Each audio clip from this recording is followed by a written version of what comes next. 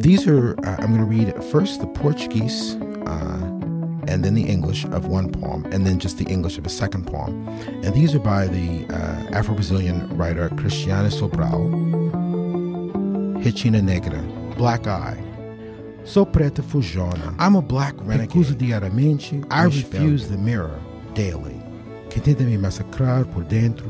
Which tries to massacre me inside. Which tries to deceive me with white lies. Which tries to discolor me with its rays of light. Sou preta fujona. I am a black renegade, determined to face the system. I drum up the black without a hitch. I bum rush the stage. Sou preta fujona. Defendo esclarecimento necessário. Tiro qualquer racista do armário. I am a black renegade. I advocate a necessary darkening. I unmask any racist in the closet. I shove my foot in the door and walk in. My name is John Keene, and I'm an author, an artist, a translator, a professor at Rutgers University in Newark, where I chair the Department of African American and African Studies and also teach English and creative writing.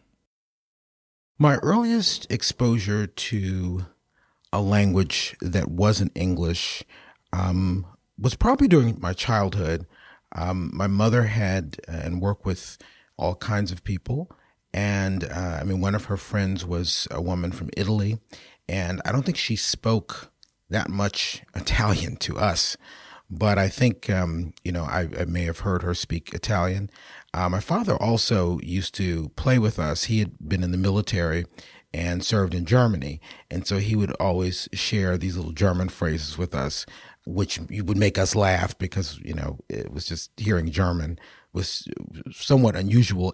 Although I should say St. Louis has a very large German-American population. So in a certain sense, it was not so strange. But on the other hand, growing up African-American, hearing your father, share phrases from when he was living in Germany as a soldier was a little startling. I first started translating when I was in junior high and high school because it was part of the curriculum. Starting in 7th grade, I took French and Latin. And then in 9th grade, I took ancient Greek.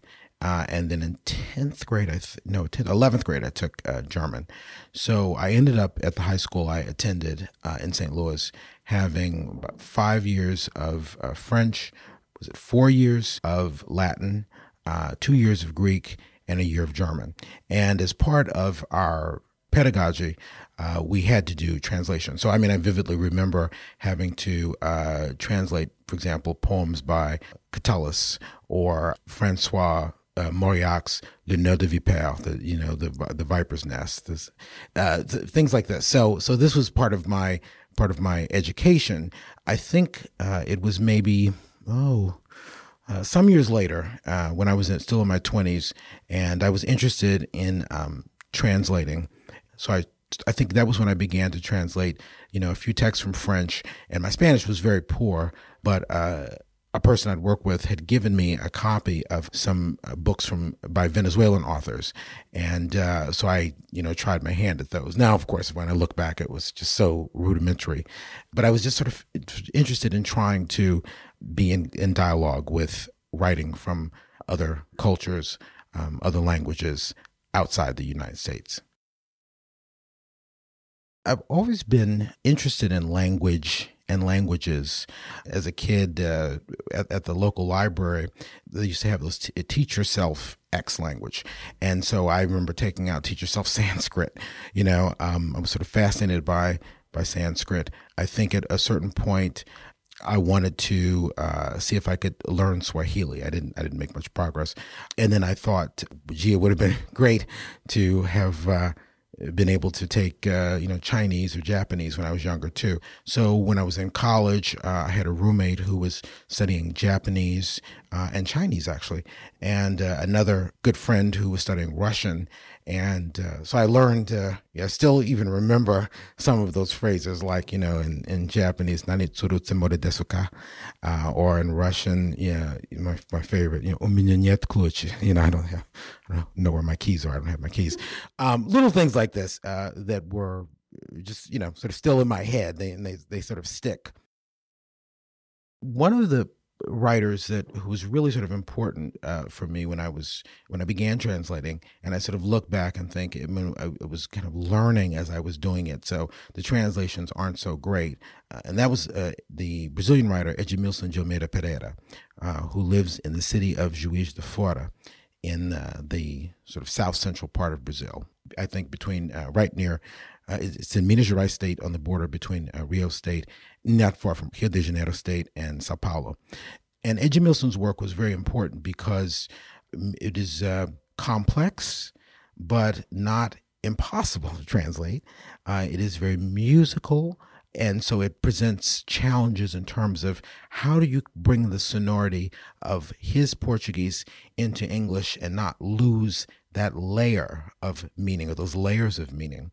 It was also very important because it's very culturally grounded in his experience as a Black person from a particular part of Brazil, right? So it's not the usual background and history that we see, but he's rooted in a tradition of people who are called os Congados, right, who are descended from the people from Congo who were brought to work in the mines in Minas Gerais, which means general mines. I was learning and having to learn all at once, all kinds of things about what it took to translate the work of someone that on one level spoke directly to me and would speak, I thought, to readers who picked it up, but on another level presented tremendous challenges. Both translation and fiction writing, and all kinds of writing, which is poetry, all kinds of literature, can play a very crucial role in changing our somewhat occluded view of our past. And by our, I mean, let's say just we can sort of narrow into the American past, the U.S. past. Of course, we all carry around with us a sort of idea of, whether we challenge it or not, of American exceptionalism. You know, the idea that what happened here is singular and has few parallels around the rest of the globe, and particularly in the Americas. But the United States was, a settler colonial state. When you sort of think about and look at U.S. history, particularly if you look at the history of other nations in the Americas, you start to see all of these parallels, right? You see that we are, on some levels, clearly a distinctive society, but on other levels, the sort of templates were set sort of before the United States even began, or, as I said, we were running on, concurrent tracks as U.S. history itself was playing out. So, for example, with Brazil, there you have a European country, a maritime country, in the case of Brazil, Portugal, as opposed to Britain. That colonizes this landmass. The people encounter the indigenous people. In certain cases, they engage in, extermination. In other cases, forced conversion, etc., Christianization, and they lay claim to this land. They create societies. One of the ways that they sort of power the society is through chattel slavery. And so, it's sort of interesting to me to kind of see how this plays out and how, of course, questions of race and gender and class, religion, all of these things are playing out in this society that's running parallel to the U.S. So that's why, for example, I think it's important to read works by writers from other societies, particularly societies where there are these similarities, but also differences, right? Because it can give us not only a profound base of knowledge about the rest of the world, which we need, but also an important perspective on our own society, right? So we see that we're not so exceptional as we often think we are. And this poem, also by Cristiane Sobral, is, I think, a really sort of powerful feminist poem. And the Portuguese is Não vou mais lavar os pratos, which is, I won't wash the dishes anymore. I won't wash the dishes anymore or dust the furniture. I'm sorry. I've begun to read. The other day I opened a book, and a week later I decided I won't carry the trash out to the trash bin or clean up the mess of leaves falling in the yard. I'm sorry. After reading, I noticed each dish has its own aesthetic, an aesthetic of traces, of ethics, of static. I look at my hands as they flip the book's pages, hands much softer than they were before. I feel that I can start to be all the time. I feel.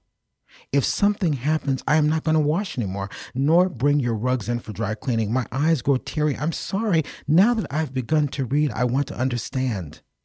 Why? Why? And why things exist. I read and I read and I read. I even smiled and left the beans to burn. See, the beans always take time to cook. Let's just say things are different now. I forgot to say I won't do it anymore. I've just resolved to have some time for myself. I've resolved to read about what's going on between us. Don't wait for me. Don't call me. I won't be going. From everything I've ever read, from everything I understood, it was you who went too far, for too long, past the alphabet. It had to be spelled out for you. I won't wash things to cover up the true filth, or dust things clean and scatter the dust from here to there and from there to here. I'll disinfect my hands and avoid your moving parts. I won't touch alcohol. After so many years literate, I've learned to read. After so much time together, I've learned to make a break. My sneaker from your shoe, my drawer from your ties, my perfume from your scent, my canvas from your frame. That's how it is. I'm not washing a thing anymore, and I stare at the filth at the bottom of the glass. The moment always arrives of shaking things up, of moving forward, of making sense of things. I do not wash dishes anymore. I read the signature on my Emancipation Proclamation in black capital letters, size 18, double-spaced. I set myself free. I do not wash dishes anymore. I want silver platters, deluxe kitchens, and gold jewelry, the real kind. So is the Emancipation Proclamation decreed. I think that the books that I write in English do in part come out of a translator's mindset, or perhaps another way of putting it is translation has allowed me, to the extent possible, my linguistic facilities, and limits, right? Access to other ways of seeing the world, right? I mean, they're here because people from all over the world are in the United States, but they're usually not so visible or immediately visible. I mean, when I was in my 20s, one of the things that I strongly felt was that I was reading a lot of work, particularly in terms of fiction, that was capturing the world, was depicting the world, it was representing the world, but it was not doing it with the complexity, with the strangeness, with the queerness that I felt, that I saw other people experiencing and living through, right? So the language was inadequate to the experience. Now, I think there's always a way in which, language can only do so much. And I think, for example, Walter Benjamin said that the artwork is the death mask of its conception, right? So, you're never going to capture that original feeling, right? Although part of what often grasps us in successful art is, if it's not that original feeling, it is a powerful feeling, a powerful mood, an image, something that carries through and is transformed so that we can connect with it, right? Or that we have to grapple with. So there's that. The other thing I would say is that, one of the things that I've often also thought about is the famous linguist Roman Jakobson's idea of, kind of the metaphoric and metonymic poles, right? And he placed poetry on the metaphorical end of that pole and fiction on the metonymic. So in the sense that, poetry, as you were saying, is able to provide us with metaphors that convey experience, right? Powerful metaphors that resonate even after we've set the poem down, language, metaphors, imagery. And fiction, in a sense, is a stand-in for a whole series of experiences and a kind of index of life, right? And so as a translator, I mean, one of the things that I have to think about is forms in fiction and poetry that are not the forms that we usually see in Anglophone literature, particularly U.S. literature. And the question is how then to carry those over, bring those over into English, but also in doing so, I'm learning that there are these other ways of possibly thinking about writing, thinking about language, thinking about translating experience into and as literature. Well, a very good example of a text that though the author was in conversation with Anglophone literature, but it was quite different from what we tend to see in, let's say, 20th century American fiction, was Hilda Hill's Letters from a Seducer, Cartas de un Seductor. What fascinated me about this book is there are many ways that you could categorize it. Of course, at the most basic level, because a novel can be so many things or anything, it is a novel. It's also a series of tales, which I think of as, some are in the beginning satirical and ribald, and then at the end they grow more serious, but there's always a kind of a humorous edge to them. There's also, she uses the epistolary form, which is, of course, one of the oldest forms for the novel, and particularly the English novel. I think of, Samuel Richardson's Clarissa and Pamela, but also, of course, has roots in other linguistic traditions. So you've got both the very old and, of course, you've got the very new, right? She cites pretty much on every page a different author from the kind of 20th century global canon. She uses the discourse of pornography and erotic literature. And then, of course, she has, as I said, this kind of another level of writing that's really quite philosophical. It verges almost on nonfiction in a sense. She sort of slows the narrative down, and this character is engaging in sort of profound kind of self-analysis. This is the final paragraph of Hilda Hilst's remarkable novel, Letters from a Seducer. And in this paragraph, one paragraph, she is able to capture the essence of a novel that is, for the most part, I think, uncharacterizable and very hard to kind of sum up. But she does it here. He was telluric and unique. He was dreaming. He dreamt of goodbyes and shadows. He dreamt of gods. He was cruel because he had always been desperate. He encountered a human angel. So that they might live together on earth forever, he cut off his wings. The other one killed himself, plunging into the waters. I am still alive today. I'm old. At night, I drink a lot and look at the stars. Often, I write. Then I reconsider that one, the snowy breath, the desperation. I lie down. Austerely, I dream that I sow black beans and wings across a dark, sometimes mother of pearl earth.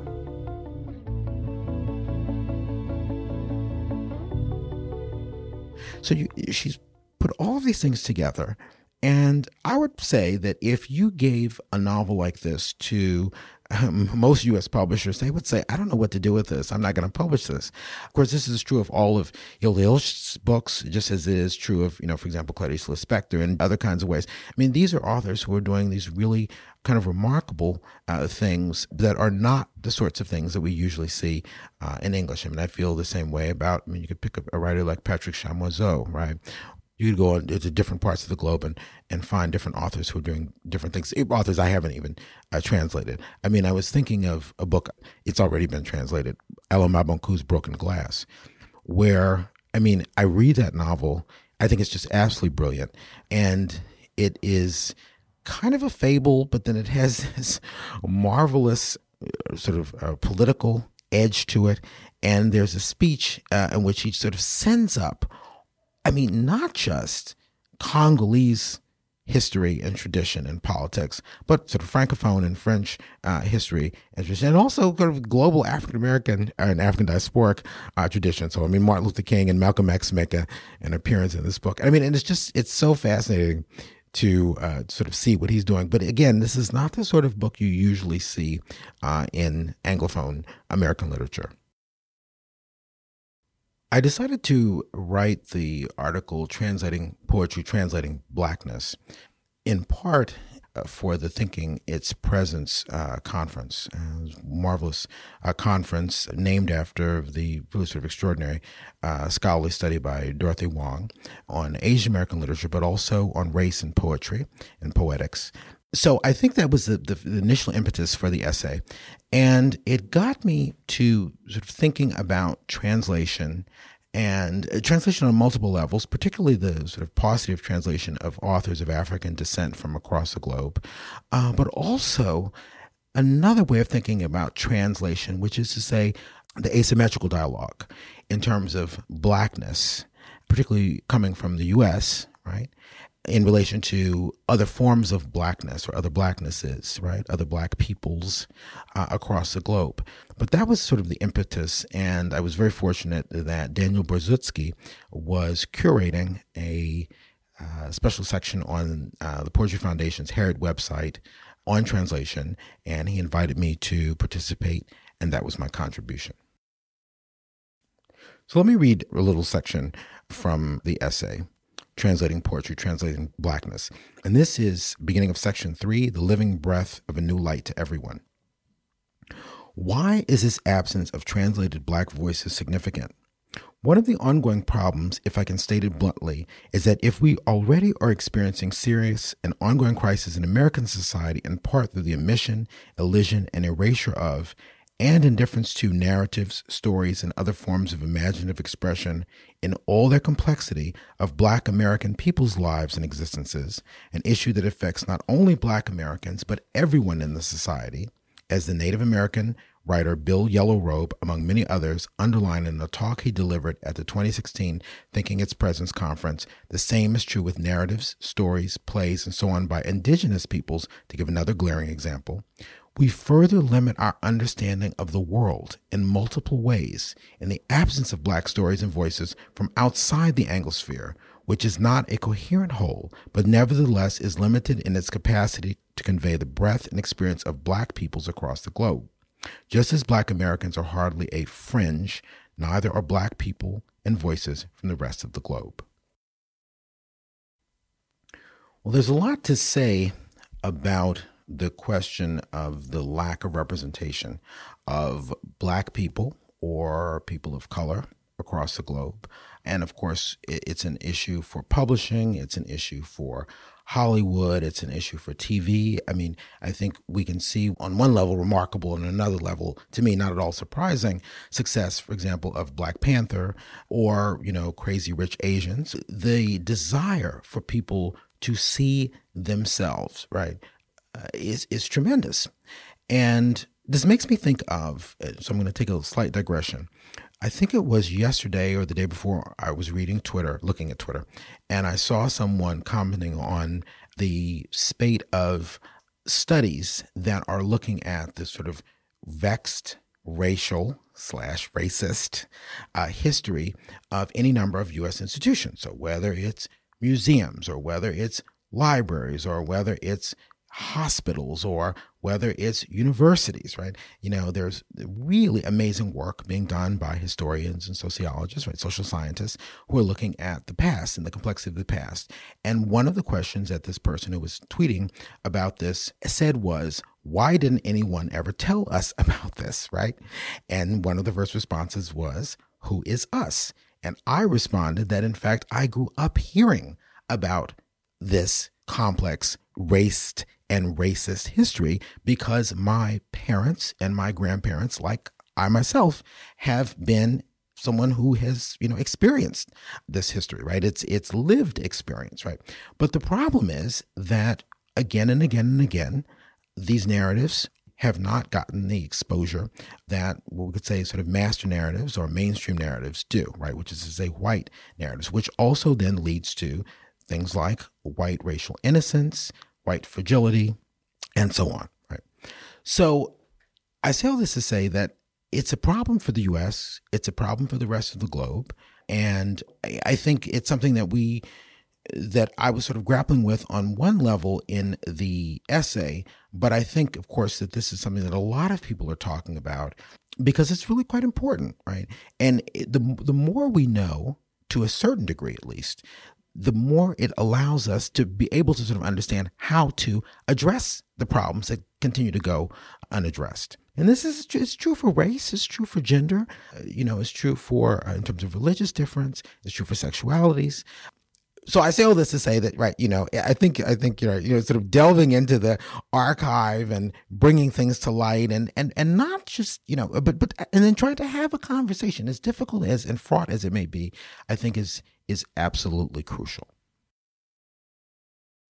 Well, one of the ways that we can cultivate more translators, just for example, if we take, for example, non-European languages or African writers writing in European languages, is to we have to train and cultivate translators.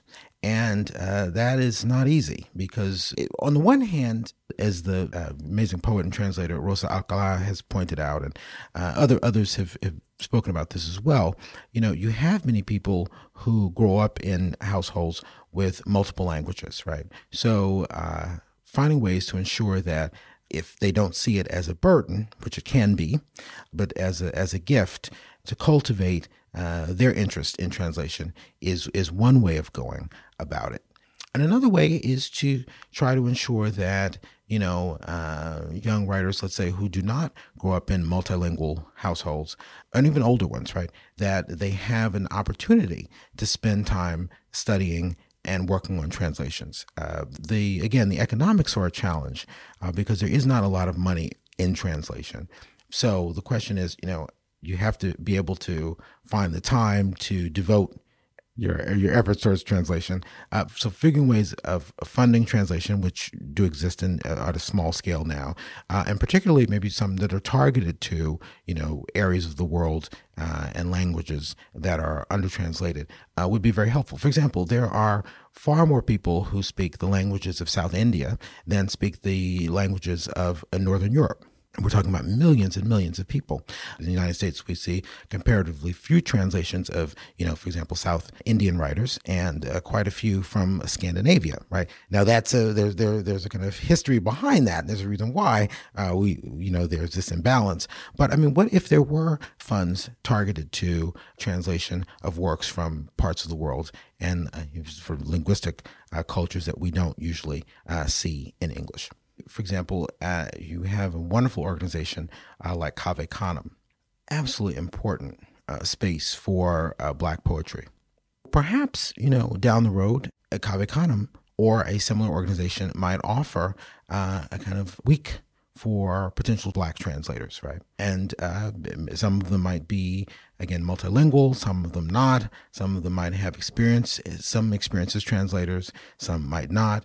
But it could be a kind of workshop. And I think having those in different places, so having them at HBCUs, historically Black colleges and universities, having a few, finding translators interested, at majoritarian white majority institutions might be a good idea. And then if we step outside the sort of university college system, and we think about, sort of certain communities where there's linguistic diversity in the U.S. and there might be interest among poets, writers, translators, artists in translation. That might be another way to go. And of course, the challenge is always going to be money, right? How are you going to fund this? And I'd also say I've heard from some translators who have read the article. Some of them had already been interested in translation. Some of them have been spurred by it and are now thinking about translating Black authors from across the globe. And these are young Black translators that I've heard from. The expanding platforms for sharing work, for self-expression, I think have led to, at a certain level, a kind of democratization in terms of writing and publishing. So because of blogs, because the ease of self-publishing, because of social media sites like Twitter, Tumblr, which of course is controversial because of a recent thing that happened there, Instagram, etc.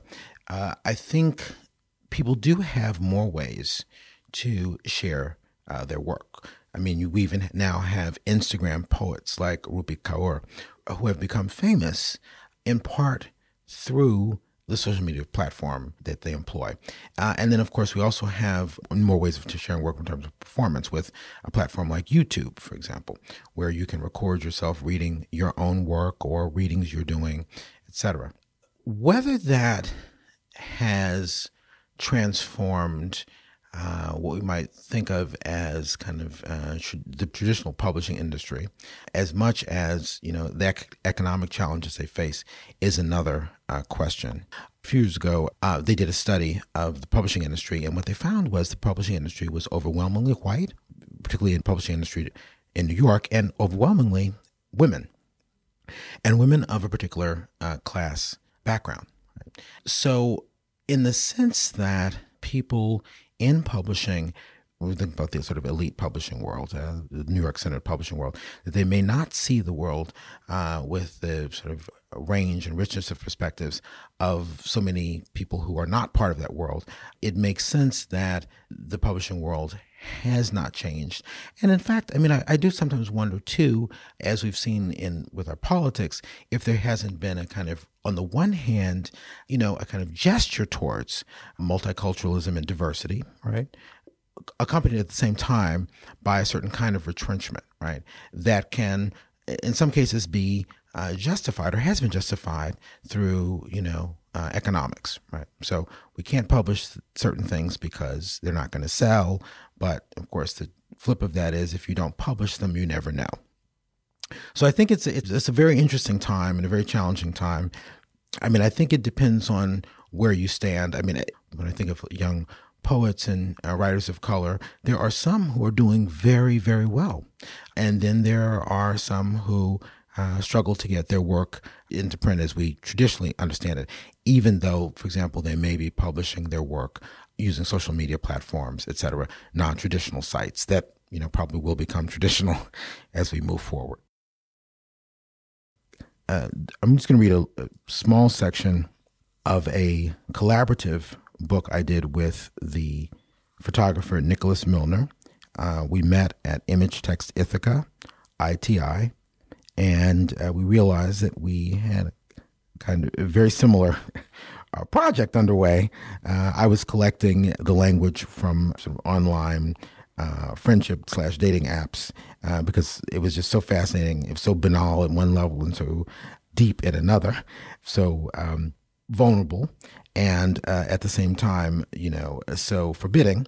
And Nicholas was finding very similar photographs, but with the faces of the figures, the men, pixelated out. So this is just a little snippet from the book Grind.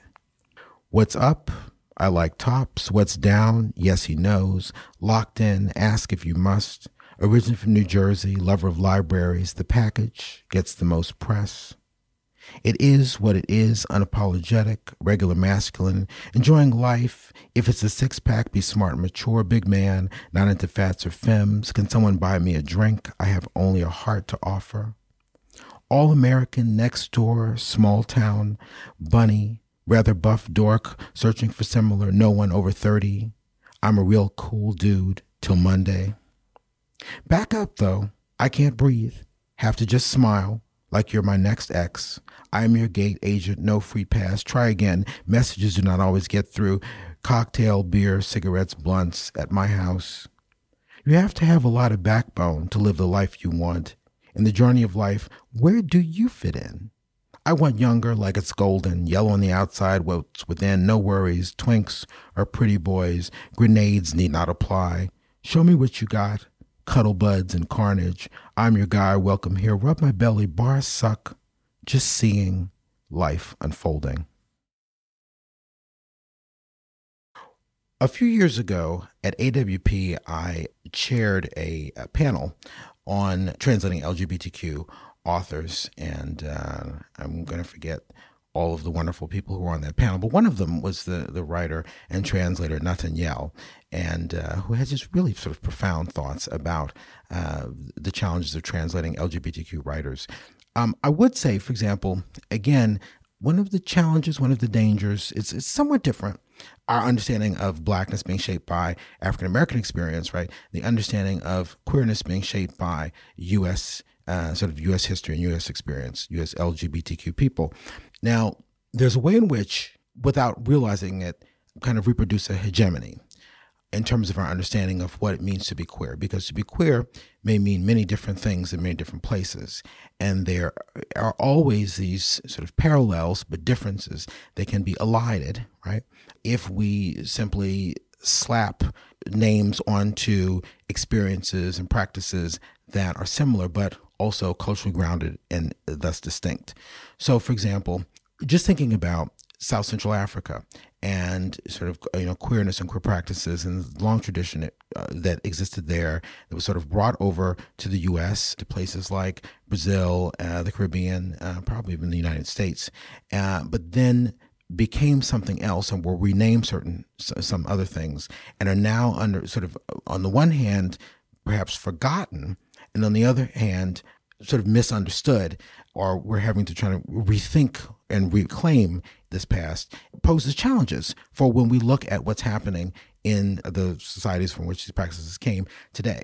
So how do people think of themselves, particularly when we think about, the kind of circulation of culture, ideas, discourses, and we think about, for example, evangelical Christianity and how that has taken root in so many, for example, parts of South Central Africa. And so people may, on the one hand, have these practices kind of as a tradition, but they're not going to view them or voice them in the same way they would. On the other hand, they're also seeing the world as shaped in part by the discourse of evangelical Christianity. And at the same time, of course, they see the kind of circulation of global LGBT cultures. And so, I think there's all this contestation that's happening. And the question is, how do you untangle that, right? And of course, there are very smart people who are doing that. But when it comes to sort of translating literature that's coming out of those societies, it poses certain kinds of challenges. So to give you one example, in South Central Africa and what's parts of Congo and Angola, the historian James Sweet has documented how, in fact, there were people who were sort of these spiritual figures, and they used names like Jinbada, Kimbanda, right, in I think the Bantu languages of that region. And those practices were brought over to Brazil.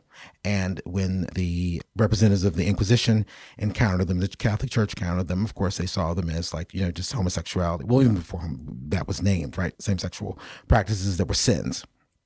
A few years ago, I ran into James Sweet at a conference in Northwestern, and he said to me, really interestingly, that those spiritual practices still exist, right? They're kind of underground.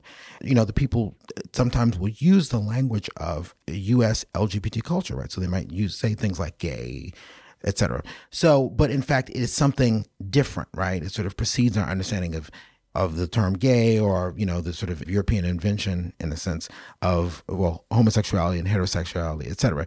So, but it involves same-sexual practices that were sort of carried over and that, are still sort of in place where they began. But in fact, both the ways that the people who are practicing them understand them and the ways that people outside there and where those practices have circulated have also changed, right? So, it's kind of complex, and I don't want to bore listeners, but I think it's really kind of fascinating to think about how this stuff happens. And then, what also I want to just kind of point out is it allows people to then say, homosexuality was something that was brought by the Europeans, which is not true, or same sexuality was something that was brought by the Europeans, or colonialism, which is not true, but also the harsh backlash against it in part is a product of the West and evangelical Christianity, et cetera. When I was an undergraduate at Harvard, I think had I studied, for example, let's say Romance languages and literatures, or I think there were people teaching African languages, but it's not the way it is today with the Department of African and African American Studies, where they actually do have, extensive classes in African languages, et cetera. My undergraduate years were sort of a 4-year hiatus from translation to a certain extent, although I was reading quite a bit of non-U.S. literature. And then in graduate school, NYU, this was right before the MFA started. My second year in the program, NYU received permission to offer the MFA. So originally I was in the MA program and then was admitted to the PhD program, but I took the MFA. And it was really focused on writing. If you were in the fiction track, you focused on fiction. If you were in the poetry track, you focused on poetry. And again, translation was not so important or integral. So again, that may have changed. But I would say that most institutions in the U.S., most MFA programs, I think, don't see translation as that important. I mean, there are a few where, it really is a kind of special focus, or it's integrated into the program, or, for example, in MFA programs, there's usually there may be a person who offers classes in translation. When I taught at Northwestern, there were several people who, including my colleague Reg Gibbons, who actually taught a wonderful course in translation. And then there was, I think, even a graduate course in translation that he co-taught with another colleague, Susanna Gottlieb. So that was more translation theory. But I still don't think it's considered that important because, the U.S. is a big country. We tend to look inward as opposed to outward. These things, they shape how you think about what's possible. They influence me in terms of wanting to extend the conversation beyond English, right? Which is a long tradition in African American letters and an important tradition in African American letters, right? And in American letters. One of the things I would say to my younger self in terms of translation is if you can afford to travel to the places where the languages that you want to translate are spoken. And it doesn't have to be of course, it's spoken in different places by different cultural groups. That's actually to the better to travel to different places if you can. Of course, not everyone can afford to travel. Another thing I would say is avail yourself of the resources that are out there. So there are translation grants, there are workshops that you can apply for funding for. And then, of course, above all, be practicing translation and not assume that, okay, because you are struggling with it at first, that it's something that you can't do. And also to sort of read up on translation because there are many different ways to translate work. So you can work with another writer or artist. You can, of course, have very sort of playful forms of translation, which some of which are a little controversial. But I mean, sort of availing yourself of the resources that are out there can be very, very helpful. And above all, read works in translation and also works that have, let's say both languages side by side. So even if it's a language that you don't know, you can actually learn how translators solve or do not solve and do not resolve challenges that they face with translating work from another language. This is a poem by the Brazilian writer Paulo Leminski, who's one of my favorites. And as you'll see when I read the poem, first in Portuguese and then in English, he poses particular challenges for translators, in part because he draws upon the particular linguistic resources of Portuguese, especially sound and punning. This poem is titled Ana Vê Alice. Ana vê Alice, como se nada visse, como se nada ali estivesse, como se Ana não existe. Vendo Ana, Alice descobre a análise, Ana vale-se de análise de Alice, face Ana Alice. Anna sees Alice. Anna sees Alice as if she saw nothing, as if nothing were there, as if Anna did not exist. Seeing Anna, Alice discovers analysis. Anna uses Alice's analysis. Anna becomes Alice. I think when it comes to questions of who is translating what work and how we think about that in relation to, for example, questions of cultural appropriation, it's important to have people who are interested in translation and people who are sensitive to the work, the writers, the cultures that they are translating the work from. And we all can make mistakes. I was at the University of Iowa a few weeks ago, and I was talking about, for example, when I was translating Edmilson de Almeida Pereira, and I did not know about the Congado tradition, and I mistook it originally for candomblé. I was very fortunate that I was in conversation with Edmilson and could share the work with him so that he could sort of say to me in very kind way, no, it's not that tradition that you know about, but it's this other tradition. And of course, I later learned that he and his wife, who's an amazing scholar, that they had actually written about this extensively. So, this was something he knew in a very sort of profound sense, and it was an education for me. So I think, there are challenges that every translator faces, and part of that is the limitations that we bring based on our own cultural and life experience. But that said, I think if people are very open and very sensitive to the work that they're translating, if they make a sometimes very difficult and sincere effort to immerse themselves and thus capture as much of the culture that they're translating from, I think you can have amazing work. But then again, that doesn't mean that we don't have blind spots or bring limitations to the work that we try to do. Some of us have to do more work than others when we move through the world, right? If you are not white, you often have to put yourself in the perspective of white people to sort of understand how the world is, kind of set up, right? So you can survive. If you are a woman, you have to, put yourself in the perspective of a man to see, how things are set up and to survive. So I feel like the best fiction writing, despite whatever limits the writer brings, involves these kinds of imaginative leaps. And I think translation does as well, whether you're imagining it and trying to embody it in, prose fiction, or you're trying to represent it in bringing that from the other language into English, and there just might not be a language for it. So the question is, how do I find the language for it, or do I create a language to capture this experience?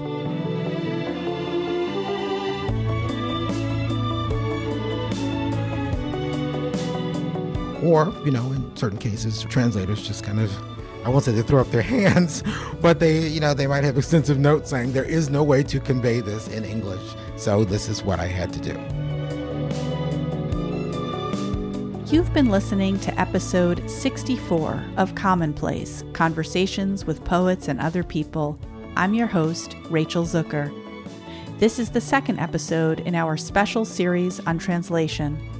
This episode was edited and mixed by Becca DiGregorio and produced by myself, Doreen Wang, Christine LaRusso, and Nicholas Fuenzalida. Music for our translation series was written and performed by Nathaniel Wokestein. To become a patron of Commonplace, please go to commonpodcast.com. There, you will also find the liner notes to the readings you heard and links to the people and texts John Keene mentioned in this episode.